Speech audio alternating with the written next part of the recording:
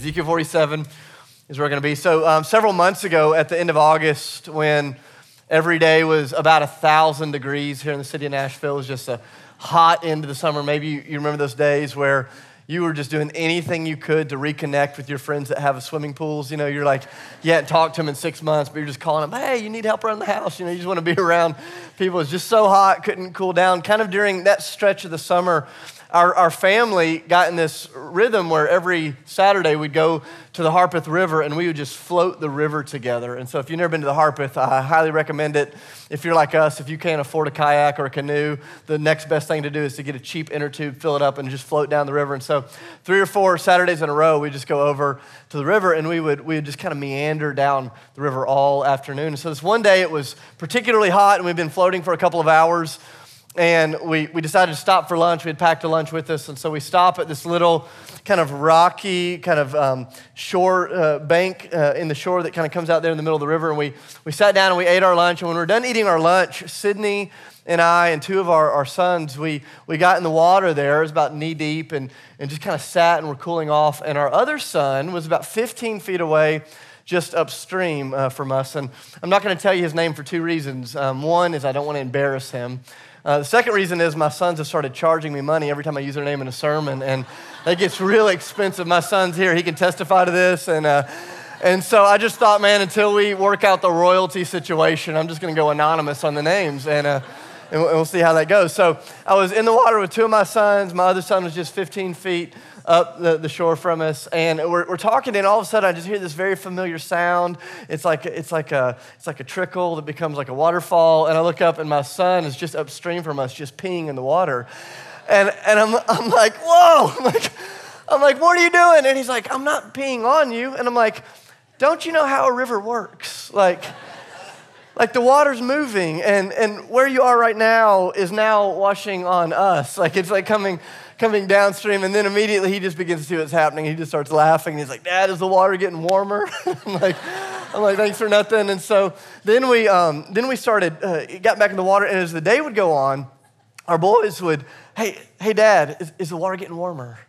It's getting warmer. And it's this moment where they were beginning to recognize the way that a river works, and that is where you are eventually is going to be right where someone else already is, right? The river is moving. Things are moving. And it's not just with a river. It's with life, right? That the choices you make today affect the people that are going to be living in your downstream tomorrow, whether you think about that or not. The things that you do or don't do are going to affect the marriage that you're in or maybe that you haven't even yet entered into. The things that you choose to do are going to affect your future kids, going to affect your future spouse, going to affect your future employer. Like everybody, whether or not you realize this, everybody is living in somebody's downstream for the good or the bad, and someone is living in yours for the good or the bad. And I think there's this tendency sometimes for us to think about that and to think about it through the context of negativity, to think about, man, okay, my bad choices are going to go downstream. They're going to affect the next generation. But I love it in the kingdom of God that reality works also in the positive. I love what God said to the Israelites. He looked at them and he said, hey, the sins of the fathers are going to go down to the 3rd and 4th generation. And sometimes I read that and, man, that's so depressing because I think about the way that my sin and my choices are going to affect those down the line. But in the very same verse, do you know what the Lord said to Israel? He said, your sin is going to travel for 3 or 4 generations, but your faithfulness is going to travel for 1,000 generations. And man, there's this tendency within our broken human hearts to hold on to the sin that travels 3 or 4, but to forget that the faithfulness travels 1,000 generations. And here's the reality. If you're here today as a follower of Jesus, you are living in the downstream of somebody else's goodness, somebody else's faithfulness, somebody else's generosity, somebody else's service, whether you realize it or not.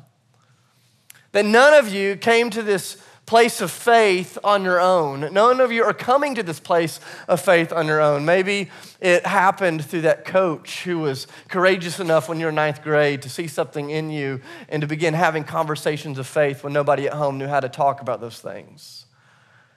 You're here today living in the downstream of his faith. Or maybe it's that single mom that drug you and your siblings to church every Sunday even though you didn't want to go. Or maybe it was a friend in college that was willing to listen as you were wrestling with the hard questions that everybody else was running from. The reality is none of us got where we are on our own. we're living in somebody else's downstream. And the truth is, somebody else is gonna live in yours as well. And here's what I've been wrestling with as I think about our birthday. We reflect back and we look forward. I go, man, God, is it possible that this beautiful community that we're standing in called Ethos Church, what if this thing is not about you? And what if it's not about me? What if it's not just about this one moment in human history? What if it's not just about the city? What if the greatest stuff that God is gonna do through the legacy of our church actually is 10, 15, 20, 30, 40, 100 years down the road? What if the greatest miracles in the kingdom of God spring up in the downstream of your life? Will we become the kind of people that can allow our lives to be rooted in something bigger than just the moment that we're in? And so this morning, that's what I want us to wrestle with from Ezekiel 47 is what does it look like to be rooted in a God-sized dream, a story that's bigger than yourself? And I love this moment in Ezekiel because it starts out, if you don't know anything about the book, if you don't know anything about Ezekiel, it starts out in this really kind of depressing moment. Ezekiel had been living in the city of Jerusalem. Jerusalem is overrun by this foreign army. He's taken into captivity, and all of a sudden, he finds himself in a place that he didn't want to be. Maybe that's your story this morning. Maybe you've found yourself in a situation that you wish you weren't in a moment that you didn't want to be in. And Ezekiel finds himself in this moment that he didn't want to be in, and the book opens up where he's just turned 30 years old. It's his birthday, and he's in a refugee camp in the country of Babylon. And he's utterly depressed, but it says it's there in this moment that he doesn't want to be in. He has this vision of God. And the rest of the book is the record of 6 of these visions that God is going to give Ezekiel over the course of about 22 years. And one of my favorite visions is the one that we're going to read out of chapter 47 this morning. Look at it in the Word with me. It'll also be up on the screens if you don't have a Bible. This is what it says. It says, the man or the angel brought me back to the entrance of the temple. And it was there that I saw water coming out from under the threshold of the temple toward the east, for the temple faced east. And the water was coming down from under the south side of the temple, south of the altar. And then he brought me out through the north gate. He led me around to the outside, to the outer gate facing east. And the water, listen to this, the water was trickling from the south side. I love the way that this vision begins. He's in this place of despair. He's depressed, he's frustrated. God shows up and gives him this vision. And the beginning of the vision is not very encouraging. God gives him this vision of what's going on in the temple. It's kind of representative of the people of God. And what was going on in the people of God didn't seem like much to write home about. There's no huge revival. There's no tongues of fire. There's no raging river to represent the presence of God. He says, hey, let me show you, Ezekiel, what's going on in the temple. And what was going on in the temple? Just a trickle. Just a trickle. Not very much, at least from his perspective. It keeps going in verse 3. It says, but as the man led me eastward with a measuring line in his hand, he measured off 1,000 cubits. That's about 5 football fields. And then he led me through water that was ankle deep. And then he measured off another 1,000 cubits and led me through water that was knee deep. And then he measured off another 1,000 and he led me through water that was up to the waist. He measured off another 1,000, but now it was a river that I could not cross because the water had risen and was deep enough to swim in. A river that no one could cross. And he asked me, son of man, do you see what's happening? He says, do you see this? He says, I want to show you. He says, there's this little trickle that was beginning in the temple, and it's beginning to grow. He keeps going, verse 7. It says, when I arrived there, I saw a great number of trees on each side of the river, and he said to me, the water flows towards the eastern region. It goes down into the Arabah, which was the desert where it enters the Dead Sea. And when it empties into the sea, the salty water there becomes fresh. Swarms of living creatures will live wherever the river flows. There will be large numbers of fish because the water flows there and makes the salt water fresh. Listen to this. So where the river flows, everything will what? Help me out, church. Everything will. Come on, help me out. Everything will. It says everything will live. Verse 10, fishermen will stand along the shore from En-Gedi to En-Eglaim. There will be places for spreading nets. The fish will be of many kinds, like the fish of the Mediterranean Sea, but the swamps and the marshes will not become fresh. They will be left for salt. The last verse, verse 12. And the fruit trees of all kinds will grow on both banks of the river. Their leaves will not wither, nor will their fruit fail. Every month they will bear fruit. I love this because the water from the sanctuary flows to them.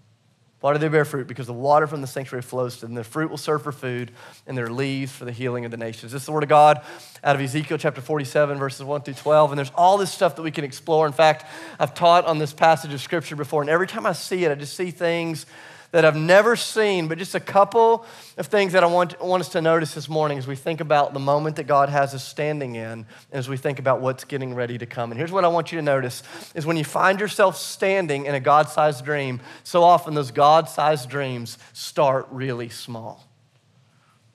Sometimes the biggest things in the kingdom of God have really, really small beginnings. I love thinking about the way that this works in the natural world. Can you imagine what it would have been like the first time LeBron James touched a basketball? You know, he's like 18 months old, you know, he's at a family picnic. Just imagine with me, you know, they're trying to just keep him entertained, and somebody rolls him a basketball. And here's the reality.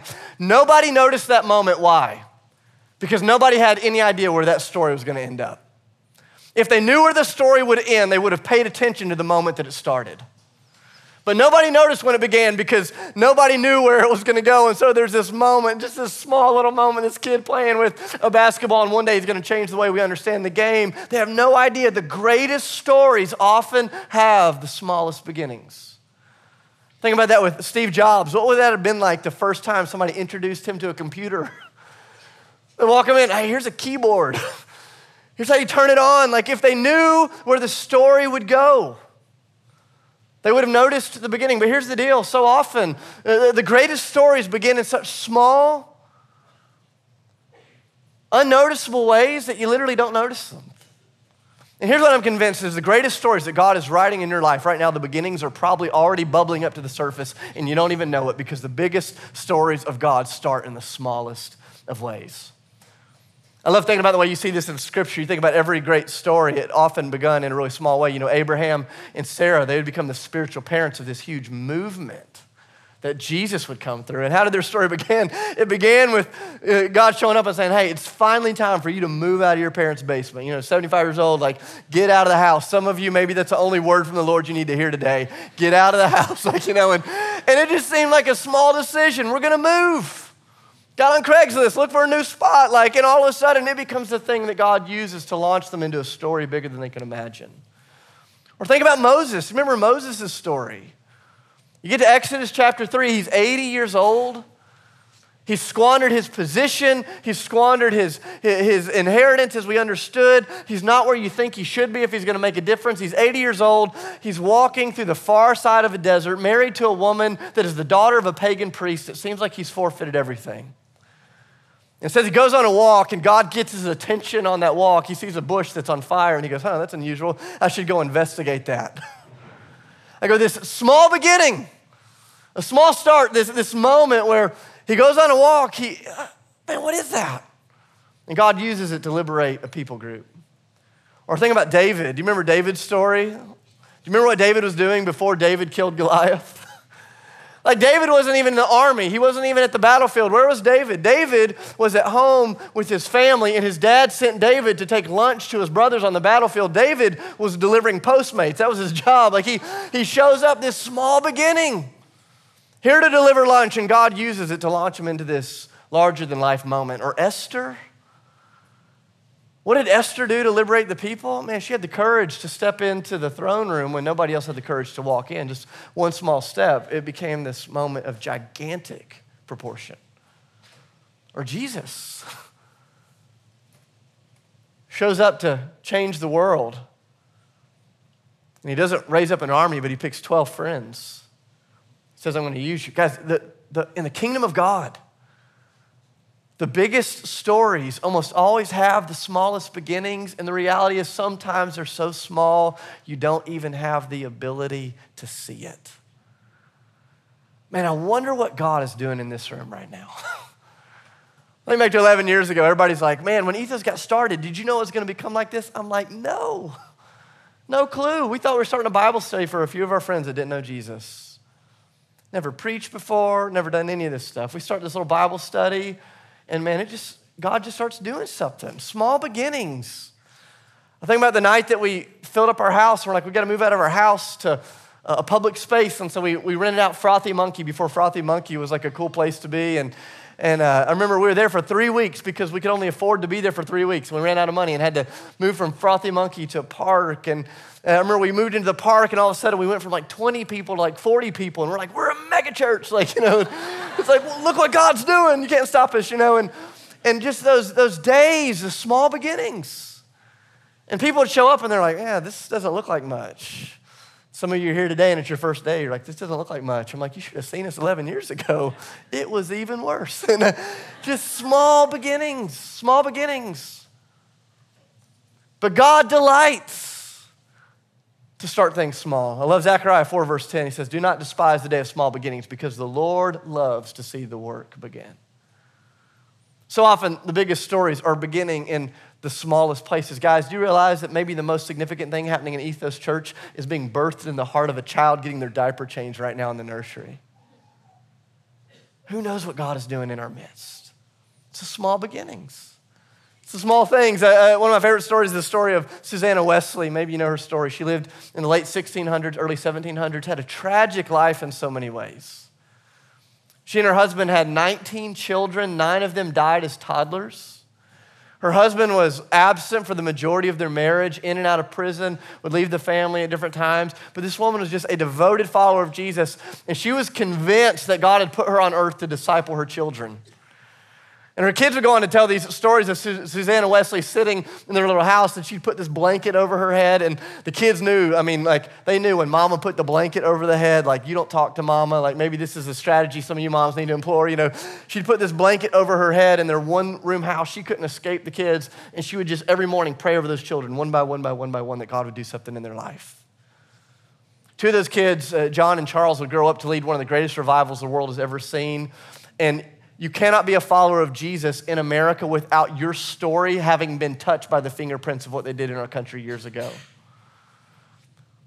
And I go, man, when she was sitting in that rocking chair in that small room with the blanket over her head praying for her kids, was she thinking about any of you? Absolutely not.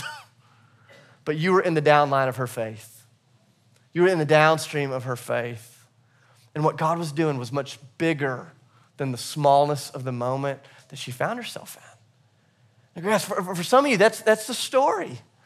You're just in a moment, and it's just a moment of, it feels like small faithfulness. You're going, man, all I can do is walk with integrity in my relationships. All I can do is give a little money. All I can do is serve a little. All I can do is change my kids' diapers and feed them Cheerios in the morning. It's all I can do. And I go, man, don't despise the small beginnings because God's doing immeasurably more than you can ask or imagine.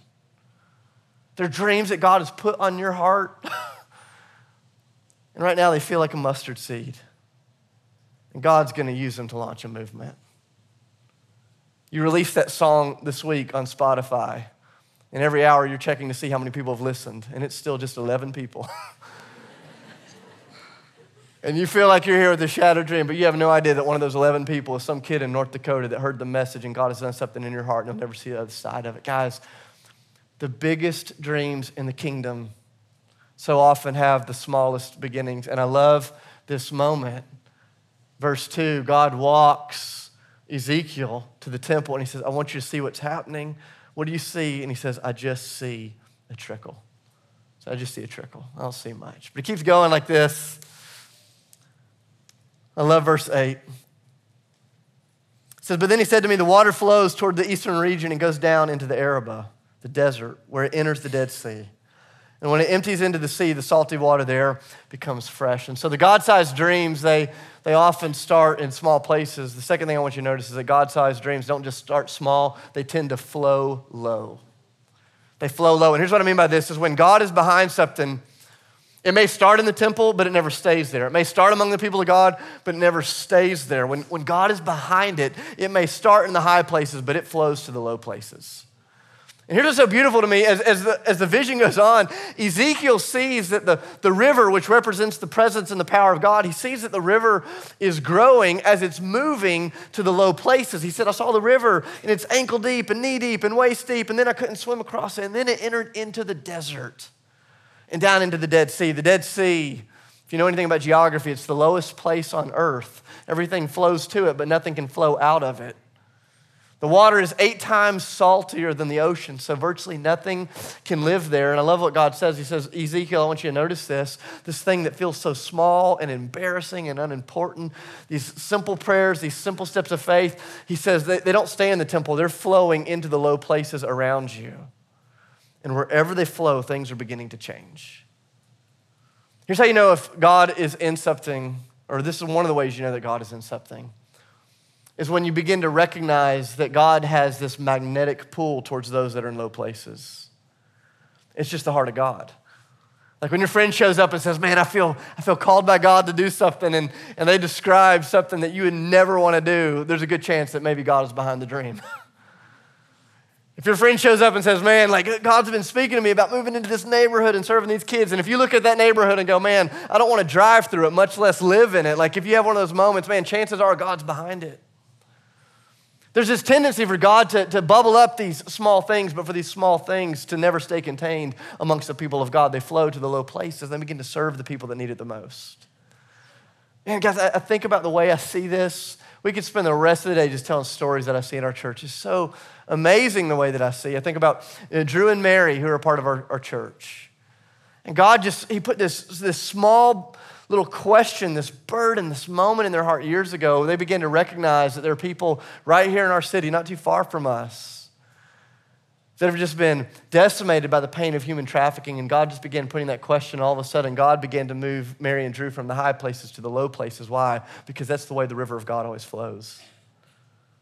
Something was bubbling up in them as they gathered with the people of God, but it kept pushing them to the places that nobody wanted to go. And I'm just telling you, if you want to see revival in the city of Nashville, you should show up sometime down on the place on Murfreesboro Road that a lot of people on the streets refer to as the Misery Mile. Because I'm convinced one day it'll no longer be the Misery Mile, it'll be the Miracle Mile, because God's going to do immeasurably more than they can ask or imagine, because things start small and they flow low. We're thinking about our friends Ty and Dolly, who years ago just thought, man, God, would you just give us one family every year, just one family that we can serve, that we can love, that we can care for, that we can walk with? And they just made this commitment. They thought, man, what would happen if we literally just gave our each year to walking with one family? And it's amazing watching what God does as he takes them from the high places into the low places of people's life. He's doing amazing work. Think about my friend who works on Wall Street, and every day he's sitting down face to face with men and women who are making more money than they know what to do with, but they're bankrupting their marriages. They're shipwrecking their families. And my friend has the opportunity to flow into the low places of their lives and to speak the hope of the gospel there. Guys, this is what God does. This is what God does. He gives dreams, and he gives desires, and he gives longings, and he gives thoughts. And a lot of times those things feel so small. The beginnings are so small, but what starts small always flows to the low places. And as you go to the low places, you see the presence of God growing. It starts small. It flows low to the places of brokenness. Third thing that I noticed is wherever the presence of God goes through his people, it brings life. Here's how you know you're standing in a God-sized dream is, man, it brings life to the people around you. It stirs something up in the people around you. I love verse 12. It says, fruit trees of all kinds will grow on both banks of the river. Their leaves will not wither, nor will their fruit fail. Every month they will bear fruit, listen, because the water from the sanctuary flows to them. The fruit will serve for food, and their leaves for the healing of the nations. I love this, like God-sized dreams don't just start small, they don't just flow low, but they bring life wherever they go. I was having dinner with a good friend of mine recently who's been serving in this city for more than 60 years, and he gave one of the best compliments to you all that I know how to give. It's just one of the most beautiful things anybody could say about Ethos Church. He said, every time I show up in a place of pain or brokenness or need in the city, he said, I find people from Ethos Church there serving, and he said, and whenever I'm around them, man, they just bring so much life. And he gave this image. I didn't even know I was going to be preaching on this. He gave this image. He said, ethos is like this river of fresh water, and wherever your people, the people of your church flow, they just bring life. And I thought, man, thank God he met the good ones, right? But it's like, man, what an encouragement. What an encouragement. He's recognizing what God told Ezekiel would be true is true. And so often it's so small you can't notice it, and it flows into these places that you can't see, and it just feels like a moment of just simple faithfulness, simple obedience. You just gave $1, you just gave an hour to serve, you just prayed a prayer. You have no idea what God is doing in the downstream of your life. Man, will your bad habits follow you for a generation or two? Yeah, potentially, but will your faithfulness go for 1,000? That's the promise of God. And what God is going to do in the downstream of your life is going to be so big, you'll never be able to notice it or imagine it. Think about the way that this works. I've just seen this over and over. I'll just give a couple of stories. Earlier this year, if you're a part of our church family, With churches all over the city, we prayed and fasted together for every person in the city by name. And then we wrote handwritten notes to people, letting them know how loved they were. And I got an email about a week ago from a lady that's never been to our church, and she said, hey, I just want to share this story, and I'm just going to read it to you. This story just blew me away. This is her story. Her name's Christy. She says, October 22nd was an amazing day. It was the happy due date of our little miracle baby. His name is Aiden, but we've given him the nickname Miracle Baby, not by chance, but because he has truly been a miracle of God. She says the morning of February 7th, 2019, so that was about 2 weeks into our time of prayer and fasting together. She says, on that morning, we found out that we were pregnant. And a few weeks later, on February 25th, which was 2 days after our fast ended, she said, I started spotting, and then I was sent in for an ultrasound where I was told I had a blighted ovum, that in my gestational sac, and that there was no baby being formed. The sac was empty. The labs confirmed my numbers were low and not rising accordingly. They told me I had miscarried and I just needed to sit and wait for the inevitable. We scheduled a D&C and we went home devastated. She said the very next day, after receiving this awful news, we received a postcard in the mail from a person at your church who we've never met. He told us that he'd been praying for our family over the last month about the miraculous things that God was about to do and had done, and he hoped that God would move in our lives in an amazing way. Postcard encouraged me. It came at the exact right moment, the moment that I needed a reminder of what God was doing in my life despite the impending loss. On March 4th, we went to the doctor for our scheduled D&C. I'd still not had a miscarriage, at least as I understood it to be, but I was devastated. They sent me in for one final ultrasound, and the technician said that this was just a routine procedure. She had read my file, and they do this before they remove a failed pregnancy. I refused to look at the ultrasound screen, tears in my eyes as I lay there. It seemed like such a cruel thing to have to go through a moment like this. And then the tech asked me to look up at the screen, and I'll never forget that moment or her words. She said, I know you came in assuming bad news, but what I see is a healthy baby. And there he was on the screen, my little miracle baby. His heart was flickering. My doctor was in complete shock too. She said in her whole career, she'd only had heard of one other story of this ever happening. And she said, without a doubt, this is a miracle from God. Our miracle baby continued to live up to his nickname. He survived through a major hemorrhage in my uterus for 19 weeks. He stayed put in my belly for 3 weeks after my water broke. He was born healthy and was discharged from the NICU after 13 days, even though he came 7 weeks early. My thoughts as I come back to those prayers and that postcard from the person in your church is I realize this man is a man I may never know. He had no idea what he was praying for or what I was going through. But I'm convinced that the miracle is not just about my son's birth, but about what God is going to do in his life. God is going to use him in amazing ways, and I thank you for the way that your prayers are playing a part in our family's story. She goes on and says a little bit more, and I go, man, I think about those moments. It just feels so small, like praying for strangers. Praying for strangers, you have no idea what God's doing. Those moments that they're so small, just serving that person at your work that drives you crazy. You have no idea what God's doing. The small moments where you serve your kids or your roommates, or you keep walking in faithfulness even though your spouse doesn't want to show up with you, or you keep praying for your kids even though they're not walking with Jesus yet. You just keep showing up in the small things and the small things and the small things. But guys, God delights in small beginnings because in the end, only He can get the credit. And what starts small and flows low always brings life wherever it goes. Think about the way a small friendship a few years ago with a guy from India named Pius has totally changed the way that we as a church understand church and our role in the world. And every year we take up an offering for what's happening in India, for Pius and Sharbani and the amazing ministry. And this one little friendship has given way to this incredible partnership in the kingdom, and we've watched God do immeasurably more through them than we could have ever asked or imagined. They've started 9 churches and multiple orphanages, and every single day, I don't know if you realize this, every single day you're a part of helping them feed more than 600 children that wouldn't have food if it weren't for you and your generosity. And sometimes that little plate just passes by, and it feels so small, just a moment, small beginning. where you pray for them. It feels like a small beginning. And God uses those small beginnings to flow into the low places, and he brings life wherever he goes. And here's the reality is it feels like a miracle that we get to be a part of those kids' stories, but here's what I'm convinced of, is that the greatest miracle is going to be in their downstream.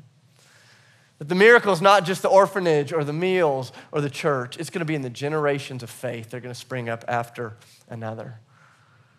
Think about our friend James in Uganda. A few years ago, there were a few women in our church just sitting here, just like you, sitting in our church.